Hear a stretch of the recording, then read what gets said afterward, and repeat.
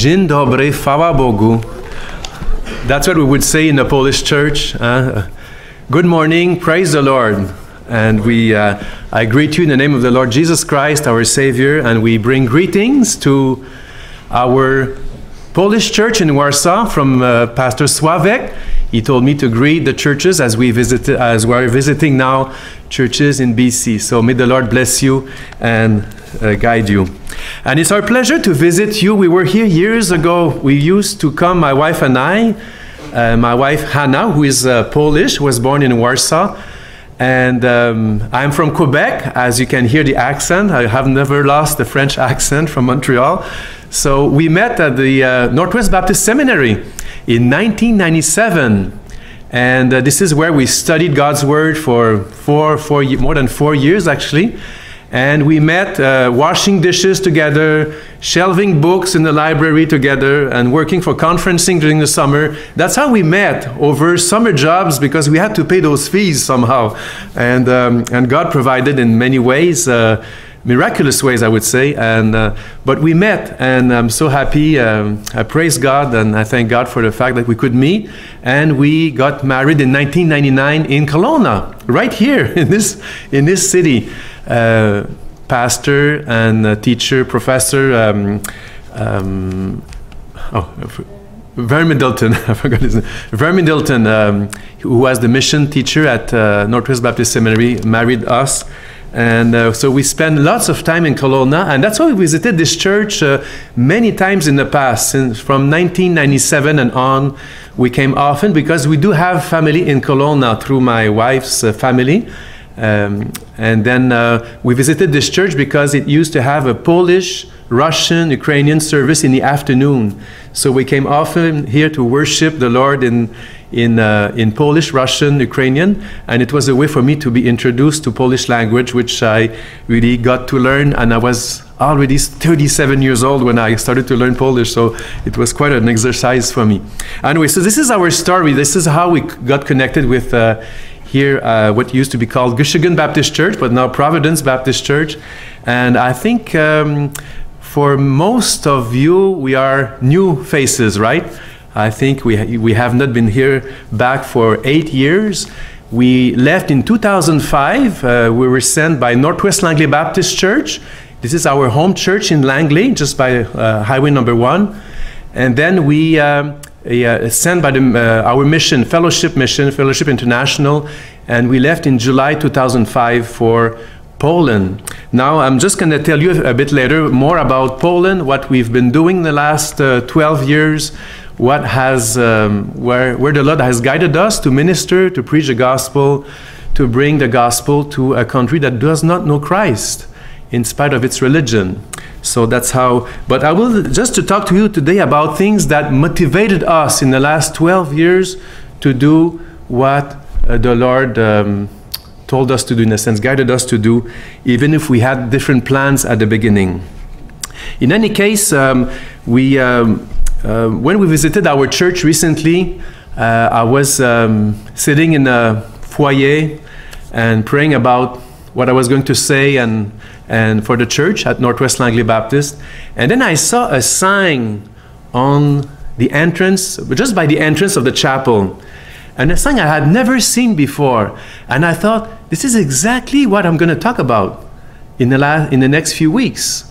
Because we're spending now 6 weeks in BC to visit churches and to give a report about our work in Poland.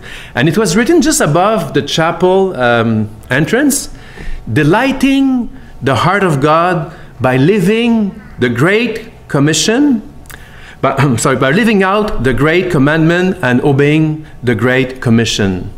And I thought, this is it. This is a summary of what we did in the last 12 years, or 14 years actually, sorry. We tried to love God with all our hearts, to obey, to live out the Great Commandment that Jesus told us to obey. And we tried to obey the Great Commission, which Jesus has again gave us as a mandate to obey, to fulfill until he comes back. And so this is kind of the, in a nutshell, what Jesus says as his priorities. This is Jesus' priorities. I don't know if it matters to you if Jesus said that. It does for sure, right? If Jesus said that, it matters to us because Jesus is our Savior. He's the Son of God. He never lied. He told us the truth to be saved and to know how to live for God, how to love God, and how to obey Him until He comes back.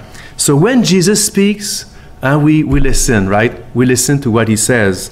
When we read the Word of God, we listen to what He says, what it says. And that's why I would like just to talk to you today about these two priorities that Jesus left us as kind of the essence of what we should do as a church and as believers in Christ Jesus. Now, in the last 14 years, this is what motivated us as well to leave the field of Poland. Poland was not a field officially with our mission, FEB International, Fellowship International Mission, I guess 15, 16 years ago. And it's because of a visit to our family and churches in 2001 that we saw that, wow, Poland is a mission field. And I will show you some stats a bit later on. And we thought, our mission, our fellowship of churches should consider Poland as a mission field. And they did.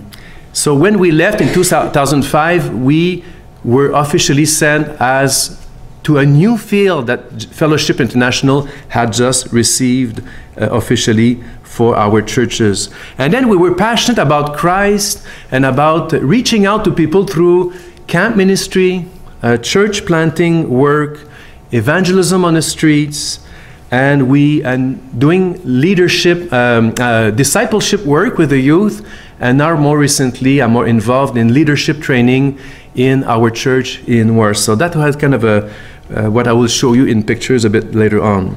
And then I found out that what Jesus said in a great commandment, in a great commission, in a great commission, should be what we do today.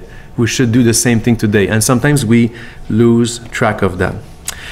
In any case, let's look at the first text we have. Delighting the heart of God by living out the great commandment. Jesus said, we can turn to Gospel of Mark, chapter 12.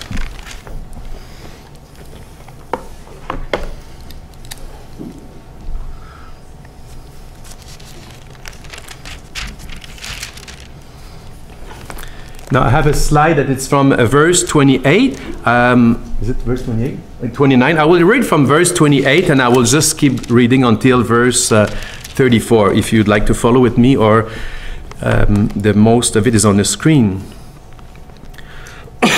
Then one of the scribes came, and having heard them reasoning together, perceiving that he had answered them well, asked him, "Which is the first commandment of all?" Jesus answered him, "The first of all the commandments is, Hear, O Israel, the Lord your God, the Lord our God, the Lord is one. And you shall love the Lord your God with all your heart, with all your soul, with all your mind, and with all your strength. This is the first commandment. And the second like it is this, you shall love your neighbor as yourself. There is no other commandment greater than these." So the scribe said to him, "Well said, teacher, you have spoken the truth. For there's one God, and there's no other but He, and to love Him with all the heart, with all the understanding, with all the soul, and with all the strength, and to love one's neighbor as oneself is more than all the burnt offerings and sacrifices." Now when Jesus saw that he answered wisely, he said to him, "You are not far from the kingdom of God." And after that, no one dared to question him. So Jesus said as a response, it's incredible that this is a very well-known passage that even non-Christians sometimes remember, to love God with all your heart, which is a quotation from the book of Deuteronomy in the Old Testament. But it's interesting that it's in response to an attack, like a group of people that they want to trap Jesus. They want to catch him in some kind of a mistake in his theology or in his what he teaches or what he practices. They want to catch him. And this starts from the end of chapter 11, when religious leaders are challenging Jesus' authority, asking him, where do you have this authority from? And then Jesus responds to another attack about the resurrection. The Sadducees question him about his teaching regarding resurrection. And then another group of people, the Herodians, are coming up and they have a question about the taxes. Should we pay taxes or not? And they keep attacking Jesus as he is at the end of his ministry, as he's just living out his last few days in Jerusalem.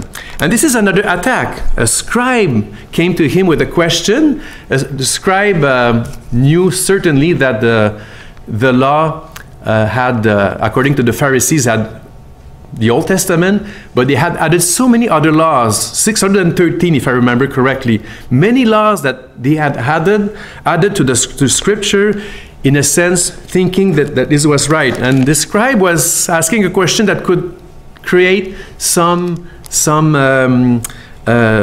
difficulties among those groups. But in any case, he's asking which one is the first commandment. I just love this, that in this world where we try to do things, we try to perform, we try to get things done, that Jesus says, the first commandment is actually what is written in the book of Deuteronomy. It's to love God with all your heart. Love the Lord God with all your heart. And I just love this, that it's such a kind word. Jesus is asking him, to love his Father, to have your heart connected with him. We're made for relationships, and God was a relational God in the Trinity.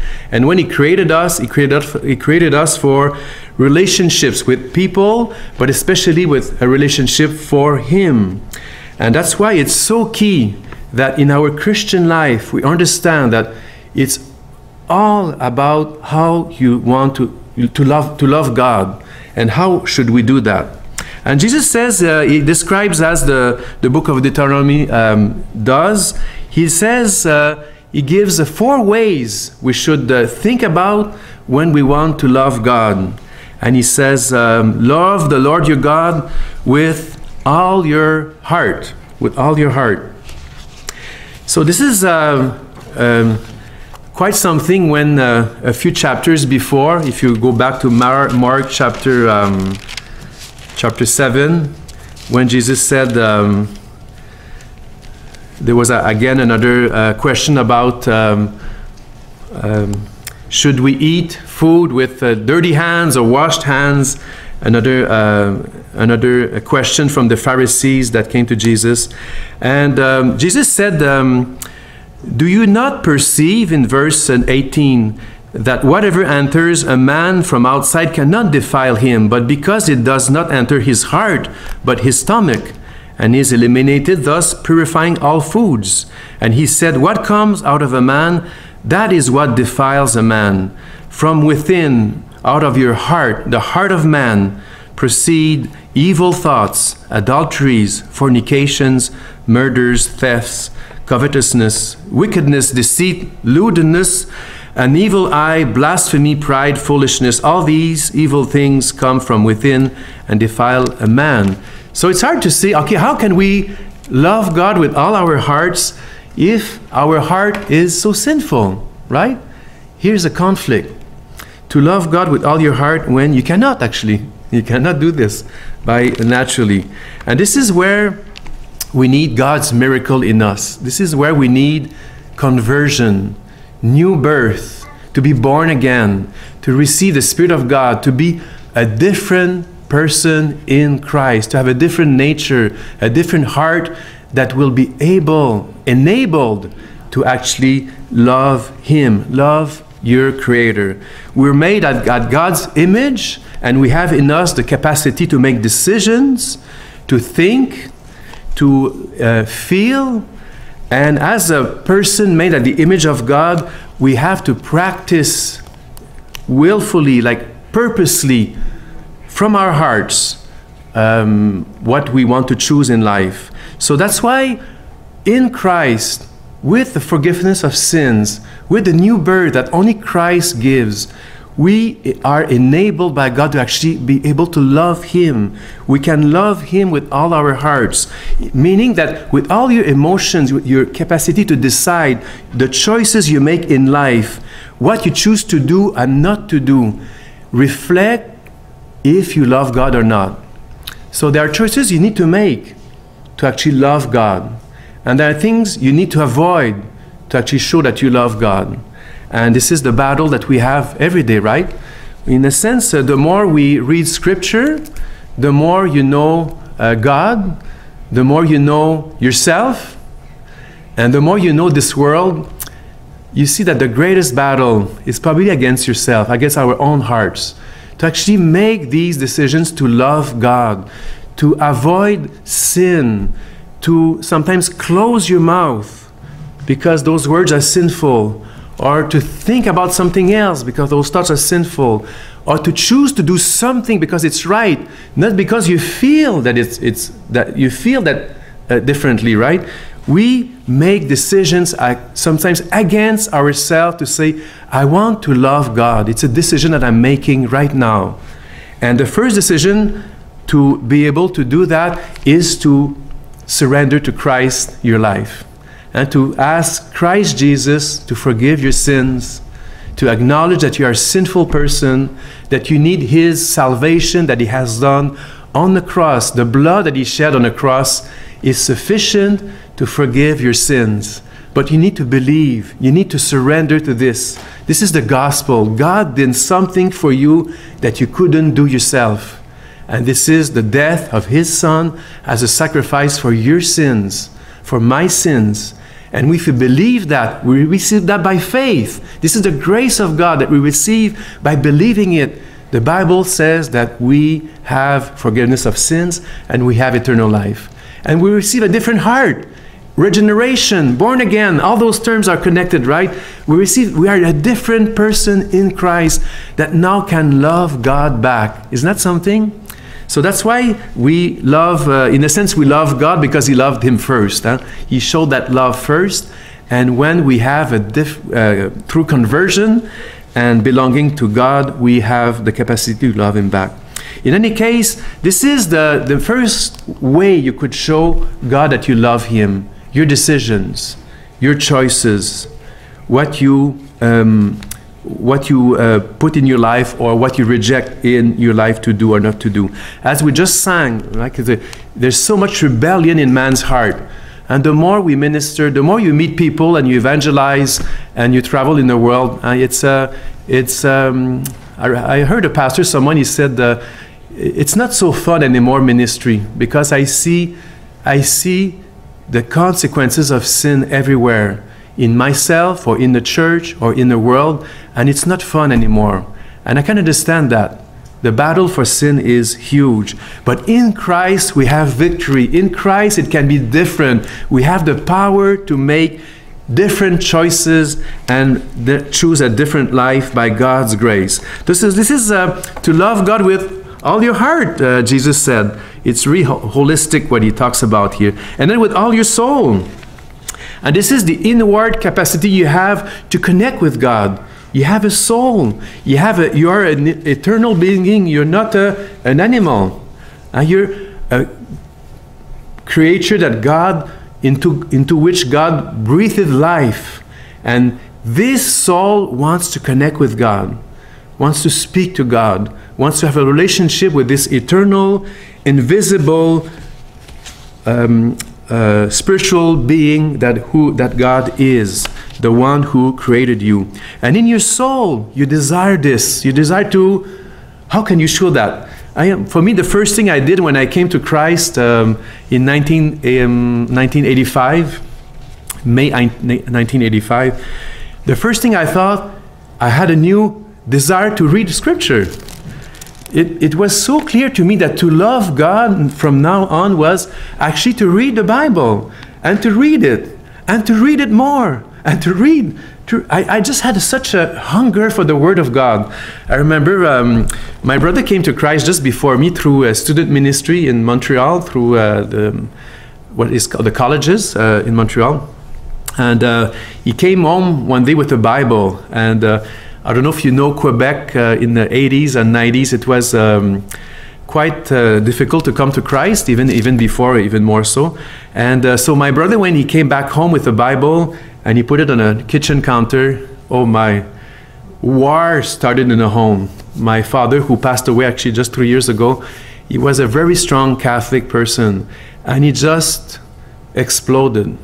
He just couldn't stand that my brother was reading the Bible. And yet, he had come to Christ, and he had a hunger for the Word, and he wanted to show us that something happened in his life, but he didn't have the courage to say it, so he just put the Bible on the kitchen counter, and it meant a lot to me, to my father, to the whole family. And he became the target of all the criticism of many people in our family. He was so persecuted, and I was one of them, telling him that, how come you're in a cult now? What is happening to you? You know, and my father was telling him, I thank God for my father. He was a wonderful man, a generous man. He raised us in a beautiful family, but he never came to Christ. And he opposed my brother and myself later on to the end of his life. Never read scripture. He never understood that to love God, it's actually to love what God said and to obey it. So my father was, he cried quite a bit in 1980. He was converted in 1982, 3 years before I did. And he received a lot of persecution, a lot of criticism. And but the way he behaved with my father never responded back. He just kept going to the church. Sometimes he brought some friends, Christian friends at home. And I thought, what a weird group of people. I thought they behave so differently. It was from Mars. It was so different. In sinful Quebec. Quebec is so sinful. It's such a lost nation, and it's unbelievable that I came to Christ in such a sinful nation. Anyway, but so I said, wow, these guys, they know, they had interesting things to talk about. Anyway, so one day he invited me to church to watch a movie, and I did. I went to church, and for the first time after years of the best Catholic schools in Montreal, the years of going to the Catholic Church in Quebec, for the first time I heard the gospel of Christ in that evangelistic meeting in Montreal in 1985, May 8, 1985. And I understood that Christ did it for me. He died for my sins. I don't have to gain my salvation, to please God somehow, to win my salvation. It's a work of grace given to me if I want to believe it and receive it. That's all. And I understood that. I understood from Matthew chapter 10, verse 32, that when Jesus says, if you, I can't remember from memory now, just because with Polish language I'm losing my French and English. But I'm just going to quote you this verse that just expresses to you what made me choose Christ in my life. When Jesus said, therefore, whoever confesses me before man, him I will also confess before my Father who is in heaven. But whoever denies me before man, him I will also deny before my Father who is in heaven. And I thought, wow, in 2 verses, I see the greatest promise. Jesus can actually acknowledge me before the Father one day, or the greatest condemnation. He can actually deny me before the Father in heaven.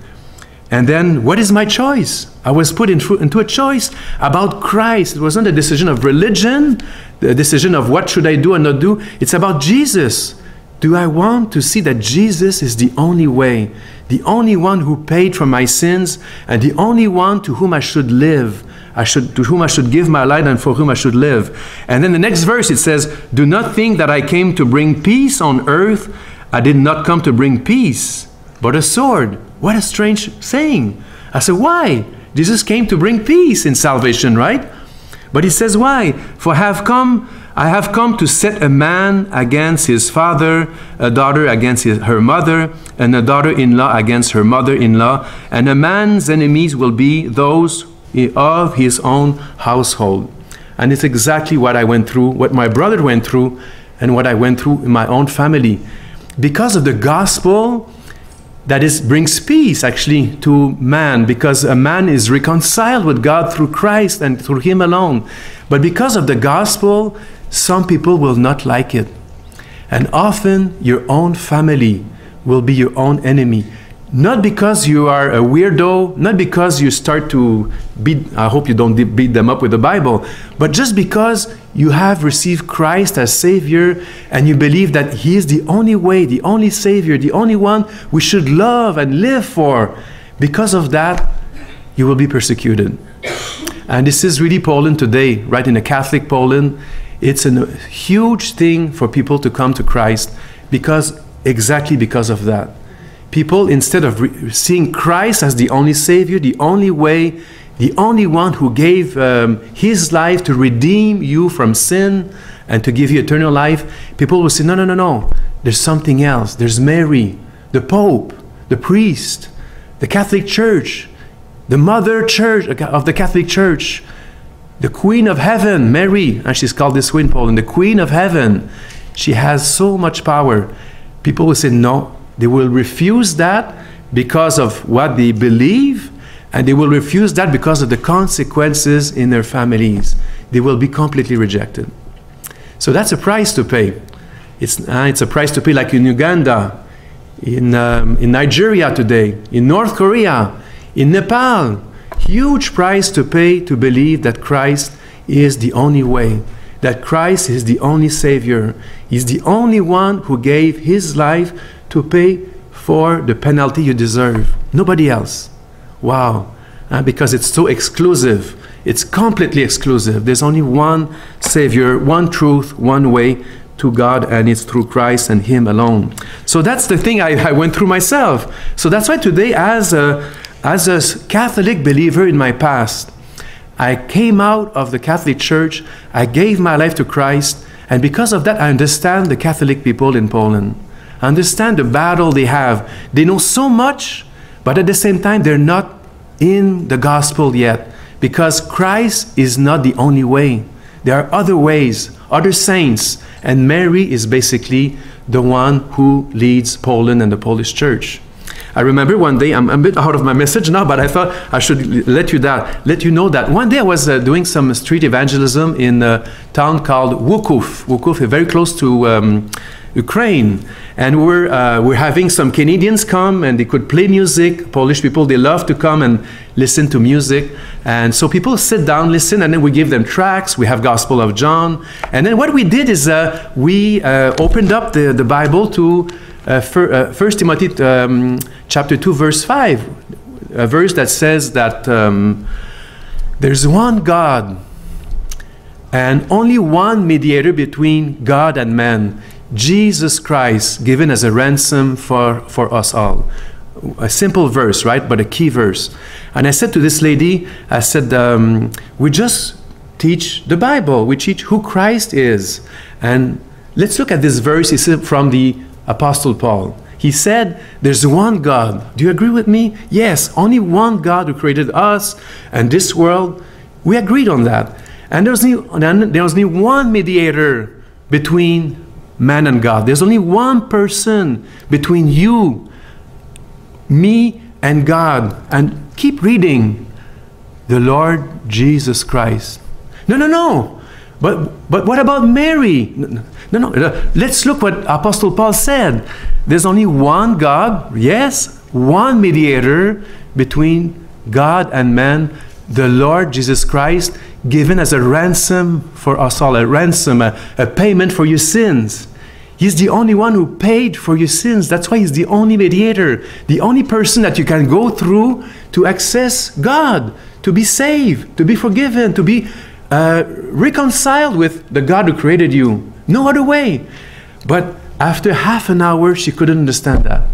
I thought, my, it's so deep inside in the Catholic Church, and I guess I don't want to criticize the Catholic Church, but I'm just saying that there's no gospel there.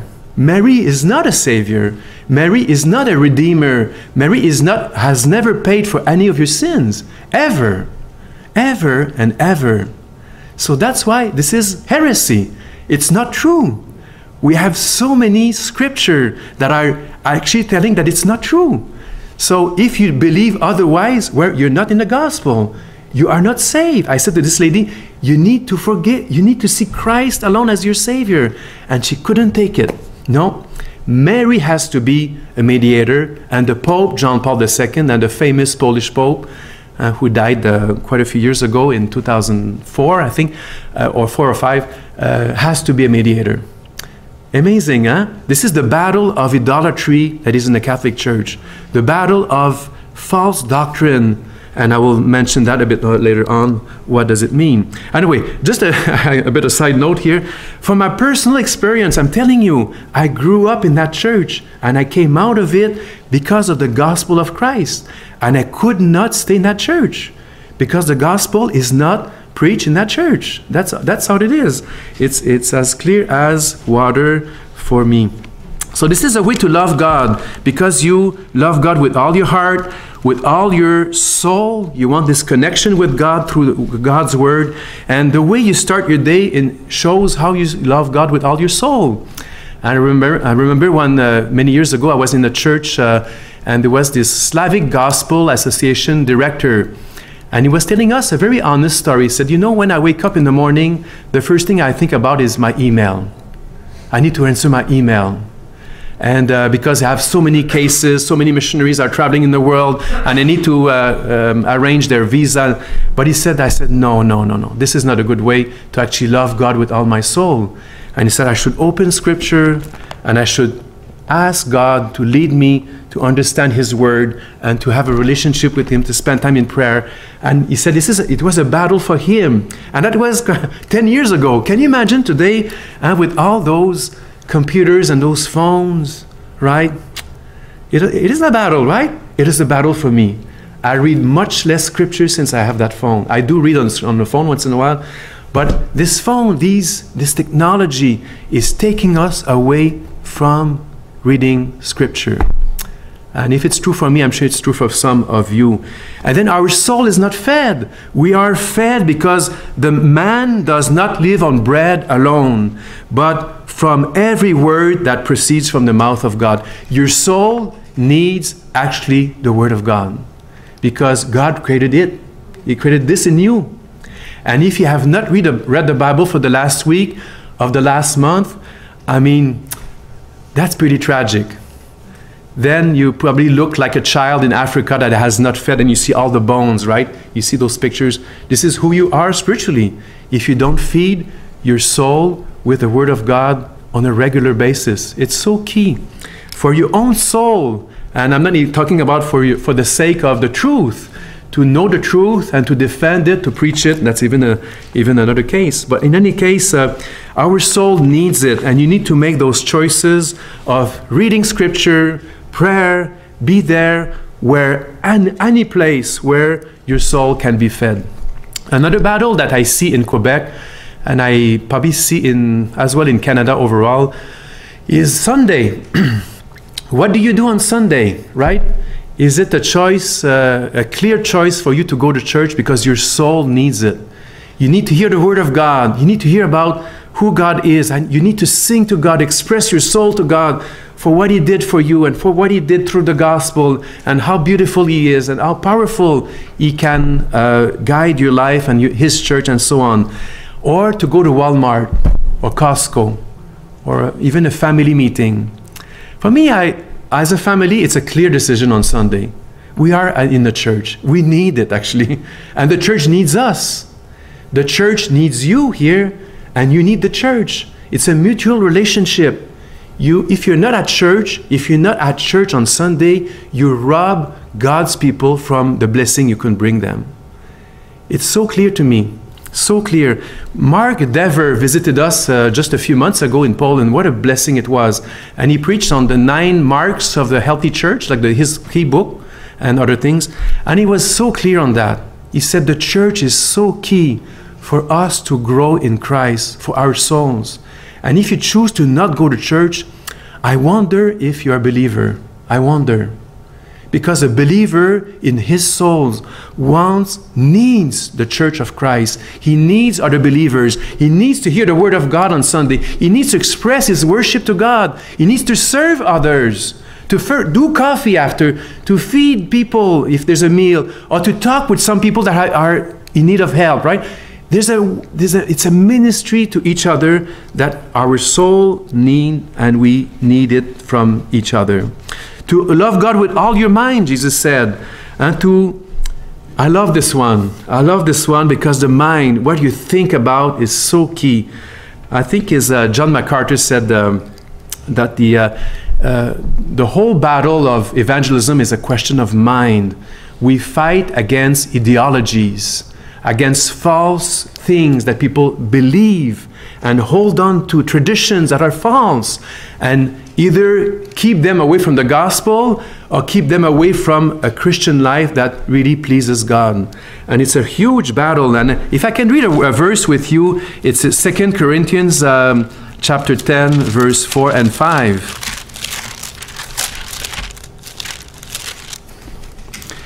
I love this text from the Apostle Paul.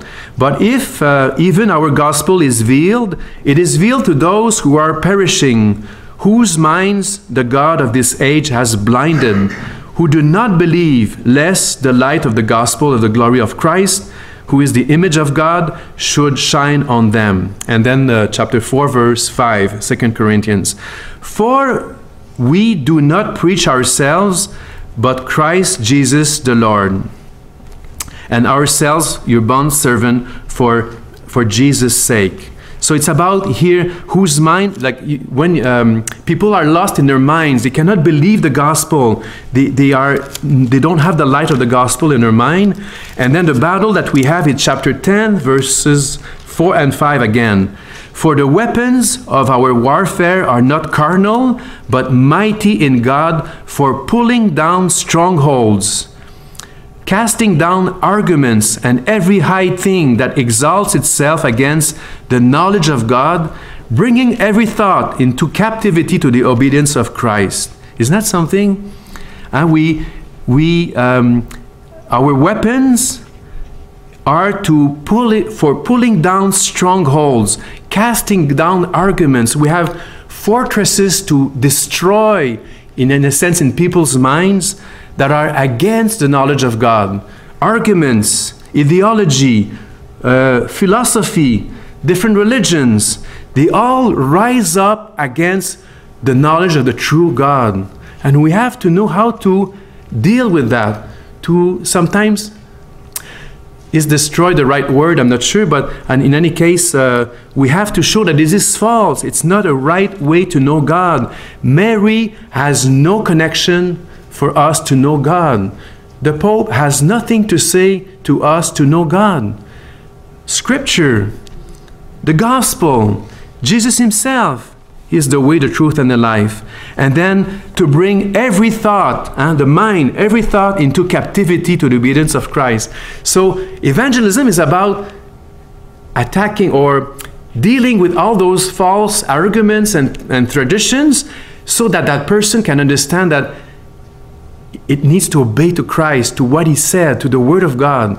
So this is the whole battle that we have in people's minds. Even for us, when Paul was concluding his letter to the Philippians, he said in Philippians chapter 4, verse 8, he said, finally, brethren, whatever things are true, whatever things are noble, whatever things are just, whatever things are pure, whatever things are lovely, whatever things are of good report, if there is any virtue or if there is anything praiseworthy, meditate on these things. Think about these things. And it's a choice of the mind here to choose to think about things that are true, noble, just, pure, lovely, of good report. It's a choice of the mind that we do every day. But in evangelism, it's a choice of mind to bring people to obey Christ. And for us, it's a choice of mind to please God with what we think inside, right? So that is a battle, right? It's quite a battle. But it's a way to love God. Those choices that you make, You say actually to God, I love you, because I choose to not say that, to not think about this. To actually, I remember years ago when our kids were a bit younger, my wife and I did that even years before, we loved to read missionary books, biographies of missionaries. This is a great way to change your mind, to have the mission-minded focus in your life, to see the great things God has done through many godly women and men that were like us. They were just ordinary people like us, but they just believed in a great God. And they believed that there was a need to respond to a need somewhere in a country, a need for the gospel, and they gave their lives for it. And this is so inspiring. You can change your mind this way by reading good books. When we did church planting in Poland, in every church plant, 3 churches that we helped to plant and to grow, one of the first thing I did was to have a little library. And I bought good books. And I said, read those books. There are places, actually, there's not much internet, actually, so good books were actually a good thing to have. Today, people read less and less books today because of the electronic ways to do this. But anyway, put good books, the whole missionary collection in Polish, and good books about theology, good books about Christ and things that are important, prayer and so on, so that people can read and change their mind, have a mind for Christ in a practical way. Wonderful. This is a way to love God. With what you read is what you get. If you read good stuff, you read scripture, you read good books, you're going to be fed and your mind will be transformed, and you're going to be able to say like Paul, we have the mind of Christ. Isn't that amazing? Paul could say that. We have the mind of Christ. I read that verse recently. I thought, my, this is amazing. And it's because he was a person filled with scripture, filled with a transformed mind, loving Christ, loving his God, loving Christ's church, and serving to every bit of capacity he had, he served Christ's church. This is a beautiful thing to say, and I hope we can all say that. We have the mind of Christ because of the way you love God with all your mind. And then the last thing, to love God with all your strength. And this is a bit of battle against your, I guess, your body, right? You had to choose today to come to church. Sometimes in the last year, I'm 56, I'm getting older. I love to run with kids at camps, soccer camps. Even there was a nice guy from Ontario. He came last year and he said, when I saw this old man running on a field with kids and playing with them and trying to play soccer, and he said, I know I couldn't do otherwise. It just pushed me to do the same. A young guy, 20-some-year-old. And the old man was me. He was talking about me. So anyway, with all your strength, sometimes when you see something is important, you just push yourself, and it's not only a decision thing. It's not only a soul thing. It's not only a mind thing, but sometimes it's a strength thing. Can I do this physically? And sometimes you push yourself to actually do it. In our church, for example, in Warsaw, we want to see a youth ministry. Last year, there was no youth group in the church. And my wife and I, we thought we need to do something. Our kids are in this age as well. And we saw other youth in the church. Okay, how do we do this? We're not young people, but we're going to do anything for this youth group to start. So we say, come home. We'll do anything. We'll prepare food for you. I can go to the end of Warsaw to pick you up my car. I don't care. I will do it because I want to see this youth group coming in the church, being formed in the church. And this is loving God with all your strength. And we did that. We invited them. Others invited the youth group to their home. And finally, over a year, you see a connection. You see a group forming, friendship. And we're going to keep working at it. Let's go canoeing together. Let's meet. The pastor comes once a month and he speaks to them with a longer message. And we have Bible studies. And we want to bring this group as friends and as young people who do want to love God and serve Him in the church. And but it takes sometimes we're just exhausted, but it doesn't matter. It doesn't matter. So, but we hope that this example can motivate other people to say, oh, poor Pierre, this guy is going to die of a heart attack. So let's help him. Let's do something. And I hope younger people will pick up the ball and do this. We see so many young, potentially gifted people that are just sitting there and they don't know, they don't see it. They have no eyes open.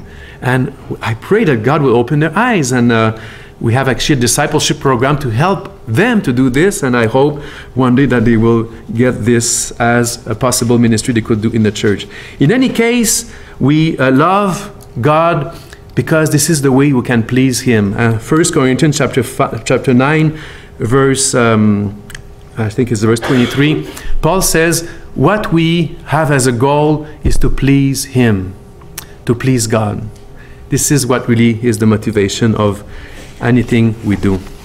And then, so this is the first thing. No, I don't want to be too long today, but to live out the great commandment, to love God with all your heart, soul, mind, and strength, which is very holistic, right? It's your whole person has to be involved in it. So this is what Jesus said. His first priority: do this. Do this, please. It's above all the commandments, all the teaching. Bible has so much teaching, right?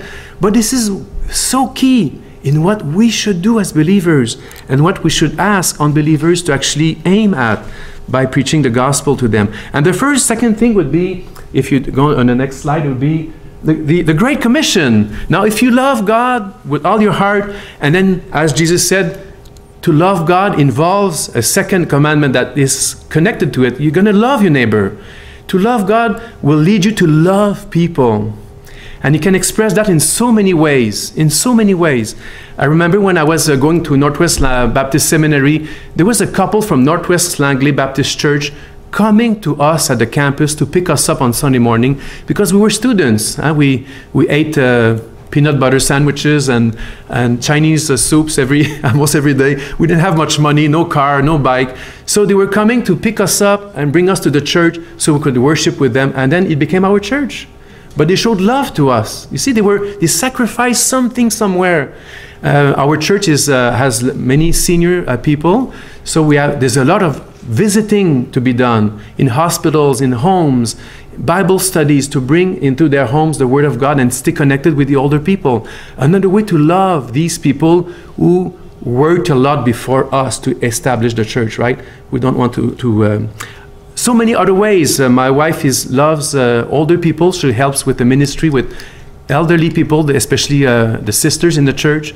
So she likes to help them with organizing their meeting, to sing songs, to pray, to listen to their testimony, to help them out in what they need. Another great need, a way to love God with all your heart, soul, mind, and strength, by loving your neighbor. How do you love your neighbor in practice as well for them to know the gospel? And this is a second thing. I think the great commandment leads to the Great Commission. You want to give the gospel to others. You want to make sure that others can know Christ as well, because you know how it's such a blessing, it's such a riches. It's actually a necessity to know Christ while you're still alive. And Jesus said in Matthew 28, I'm just going to read a scripture. I think it's on the screen. There you go. And when Jesus said, just before he left on the mount of, was in Galilee, he said to his disciples, all authority has been given to me in heaven and on earth. Go therefore and make disciples of all nations, baptizing them in the name of the Father and the Son and the Holy Spirit, teaching them to observe all things that I have commanded you. And lo, I am with you always, even to the end of the age. And this is a second priority that Jesus gave to us, what we call the Great Commission, or the Great Mandate. Something that we need to be busy with until Christ's return. It's actually, if you can show the next slide. It's actually, Jesus says in this text, he has 5 things. it says that first he has authority. What a comforting thing that to say that Jesus has all authority in heaven and on earth. And Jesus is the Lord of all. So before he asks us something, to know who Jesus is actually very comforting. It's actually a necessity. You cannot obey God really without knowing who he is. And when you want to obey him, it's incredible to know his faithfulness, his power, his leading, his providence. I like actually the name of your church, Providence Baptist Church. God's providence is miraculous in our lives every day. We don't see so many things that God actually do for us. But Jesus has authority and power. He can. Whatever he asks from us, he can do it. This is incredible. What a wonderful Lord we have. And then we have the main command in this text. If you look in the original, it's not actually going. Sometimes you see the emphasis on going. Let's go to other nations. It's actually make disciples. If you look in the original, Jesus says, this is what I would like you to do until I come back. It's actually to make disciples, to do everything so that you can be followers of Jesus Christ. You can be little Christ. You can be someone who obeys the Master in his teaching, in his commands, in his lifestyle. This is what it is to be a disciple, a follower of a Master to whom we have all respect and because of his teaching. In any case, we have to make disciples. So how? With whom? All the nations. So it was not about just Jewish nation, which was a shock for the Jewish people if you read the book of Acts, right? It was about all the nations. All the nations are in need of knowing Christ and becoming followers of him, including Canada, including Poland, including Uganda, including Nigeria, including the most difficult Muslim or other countries in the world. This is what Jesus would like to see. And then how? And then when you look at the text, again in the original, you see 3 past participles. I love grammar, so I love to learn languages myself. So 3 past participles that are telling you how to do this. Make disciples, how? By going, or some people say as you go, by baptizing, in a sense that preaching the gospel so people can make a public decision for Christ. Because often in the book of Acts, I see that conversion was with baptism, right? Someone who believed in Christ, it was no question he got baptized, right? He wanted to tell the people and be a witness before God that he had given his life to Christ. And then by teaching and teaching and teaching and teaching, not only what Christ said, and the text is so important here, teaching them to observe or to obey all things that I have commanded. I mean, look at every word here. Teaching them, those disciples, to obey all things that I have commanded. Today, often we read that verse just to teach what Jesus said. I mean, that's a part of it. But I like this thing, to obey. Discipleship involves obeying. When we teach, we should tell ourselves and us that this is to be obeyed. This is not just an option. This is not a good thing that God thought about. We have to obey what God is telling us in the gospel. And this is a sign of you willing to be a disciple of Christ. This is a sign that you are a believer, that you love God, and you want to be an example to please him by being a disciple of his own Son, God's Son. And then the last thing is a promise of his presence.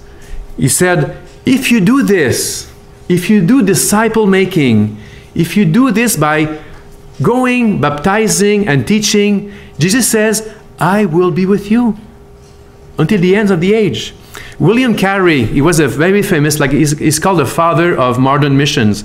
He went in 1792 to India with very difficult conditions, with a newborn baby, with a wife that actually was not ready to go to that mission field. Incredible opposition, difficulties, but he said, this promise is for you, for Christ to be with you if you actually do make disciples.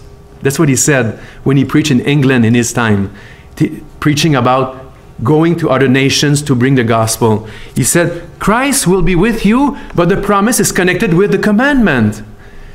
Work on disciple making, and Christ will be with you with all his power and presence until the end of the age. And then I'm just going to show you now, just to conclude here, I know that I'm over time, but just to show you the last verse in Acts chapter 1, Christ, before he left for heaven, he repeated the same idea. He said, the disciples were wondering about when Jesus was going to come back to Jerusalem. And he said, don't worry about this. The Father knows when. But what I would like you to do until I come back is actually to remember that you are empowered by the Holy Spirit. And because of that, you will be my witnesses in Jerusalem, in all Judea, Samaria, and to the ends of the earth. This is what you need to be until I come back. Isn't that clear? This is Jesus' second priority. To love the Great Commission, to love the necessity for us to be his witnesses in all the nations of the earth.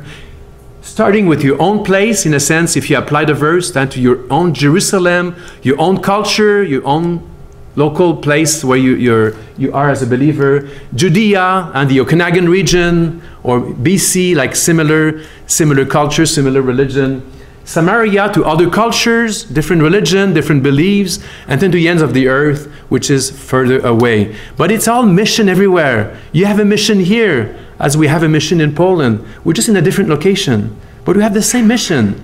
You have people to reach out to here in Kelowna, as we do have people to reach out to in Poland. And then I will just show you a few pictures of, just very quickly, what we've been doing in Poland. Poland has very few evangelical churches. It's 0.2% of evangelical churches. This is 4 times less than Quebec. Quebec is the mission field of North America with the native people. And Poland has 4 times less believers by percentage. It's an unbelievable, unreached country. So few churches, and all the white dots on the map of Poland represents a place where there's no church. So in general, all the red dot or kind of pink dots are where churches are, or Bible study groups and so on. But Poland is really unreached. So many places where there's no gospel, no churches, no Bible study, no camps, nothing.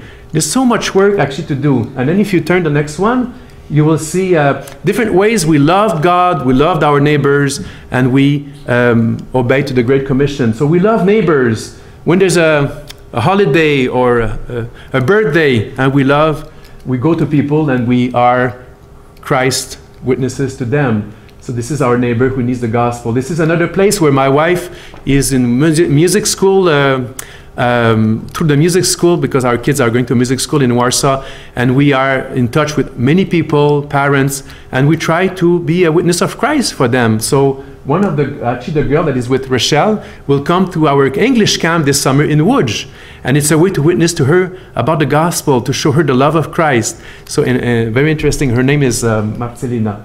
And then another one, my wife Hannah helps with elderly people, especially more women than men actually, and she helps with bringing the word of God and encouragement to the elderly. A way to love your neighbor in the church, even in the church, obviously.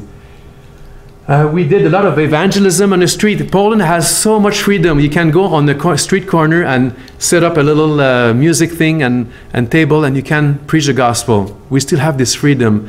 You don't have this in Canada anymore, right? You cannot do that. But it's unbelievable that we can still do that in Lubartów, Stalowa Wola, different little towns where there are no churches. Many Canadians came to help us. We went to orphanages where there was a need to bring the kids ministry to kids of this orphanage. By the grace of God, we've helped a camp. There's a Christian camp very close to the Ukraine, was about to close down. And camp is very important in Poland. Every kid needs to go to a camp during the summer. So we helped the camp to be built back again so it can still exist and still serve churches and be a place of evangelism and baptism. So we did that over 5 years. There was so much work to build back the chapel and new cabins, but it was worth it. for the sake of the gospel and for the sake of loving people in this area. Many teams came, 5 teams came from BC, and 1 team from our Bible school, Heritage in Ontario. They came to help us with building back this camp. We had, and to this day, we have baptism. On the next slide, we're going to see, we had our first youth conference in that camp, and someone from our mission in Guelph came to preach, Chris Middleton. He's now a missionary in Quebec, doing church planting in Quebec. And then family camps with the Bible. Baptism, we still baptize in Poland in lakes and rivers. So this is quite something. It's a huge celebration, a big meal after someone decided to follow Christ and tell others publicly. This is a huge decision. It's kind of the line in the sand in Poland. If you get baptized, you're actually showing that you're a believer because you are ready for the consequences of it. But until you get baptized, you know, sometimes we're not sure if that person is a believer because she's not ready for that commitment. It's actually very important in Polish culture. And then we had the soccer camps, which we called Maui Mondial, the little World Cup. Hannah here is teaching the kid. Hannah is an excellent teacher. She led many Bible stories with the kids.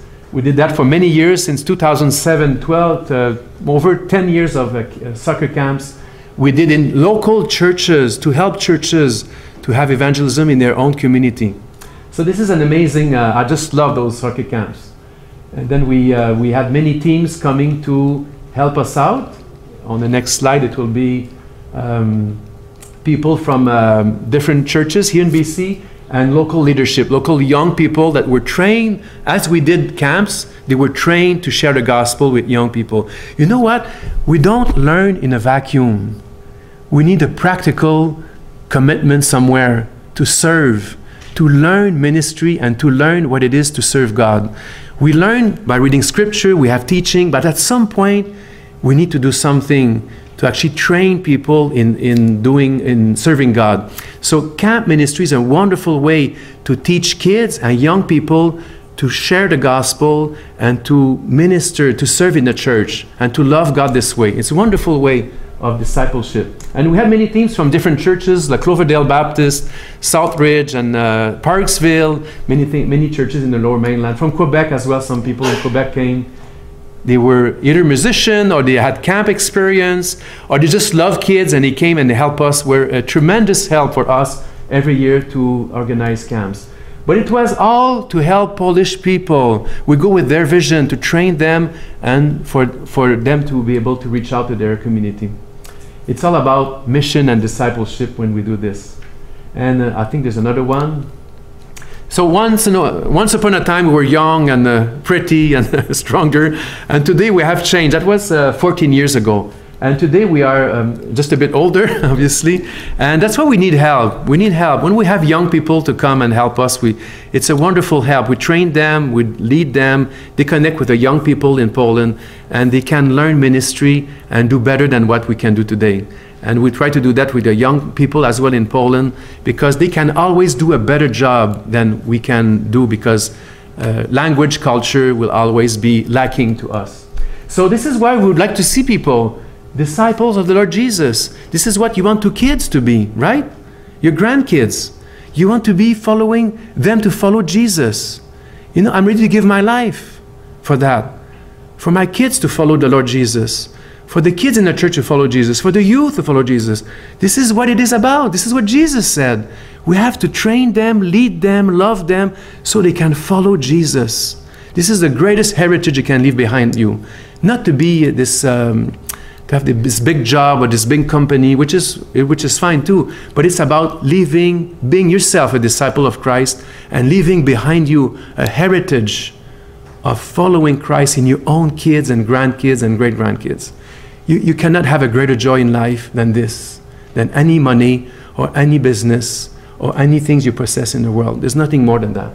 So that's why we pray for Poland. We are one of the 4 couples in 4 families. We are in Warsaw, but serving many churches in the eastern Poland. But the Taylors, it's another family that are serving in Wrocław in the south. They do more student ministry in universities in that city. And then the Fenskys, it's a couple from Cloverdale Baptist in Langley, and they are helping us with a youth group, with English camp. They run an English camp, an English club, in their home, and they invite kids. We can talk with the parents. They help us with organizing the 4 camps we have that are coming up this summer. A wonderful couple that are such a help for us. They came to serve for a year and a half in Poland. And then Karine Knight, she's serving with the Taylors in Wrocław. And the last one, and we have a mission. We have a mission. It's to love God with all our hearts and soul and strength and mind, and to obey the Great Commission. Can we do this? Can we do this together? I would love for us to be encouraged with each other to be able to do this. Let's pray together. Lord, I just thank you for this wonderful church. Thank you for this privilege to share your word and to share what delights your heart. It's about delighting your heart. You love yourself. Obviously, the Great Commandment, the Great Commission, you told us to love you with all our hearts and strength and mind. We want to love you, Lord. Help us to do so with our choices, with the things we think about, with the things we want to be involved in, with the strength and abilities you give us. Help us to love you with all our hearts, Lord. And help us to obey the Great Commission to bring the gospel to other people, the gospel that saved our souls and gave us eternal life, forgiveness of sin. We know where we are going right now if we had to die today. Thank you for this promise of eternal life and forgiveness in Christ and Christ alone. Thank you for the gospel that we have believed that you could, in a sense, bring into our lives by your own grace. Thank you, Lord, for this privilege. We pray that we'll be able to obey this and pray for your blessing upon this church, your people here in Kelowna, and for the sake of the gospel and for the sake of Christ, we give you praises, honor, majesty in Jesus' name. Amen.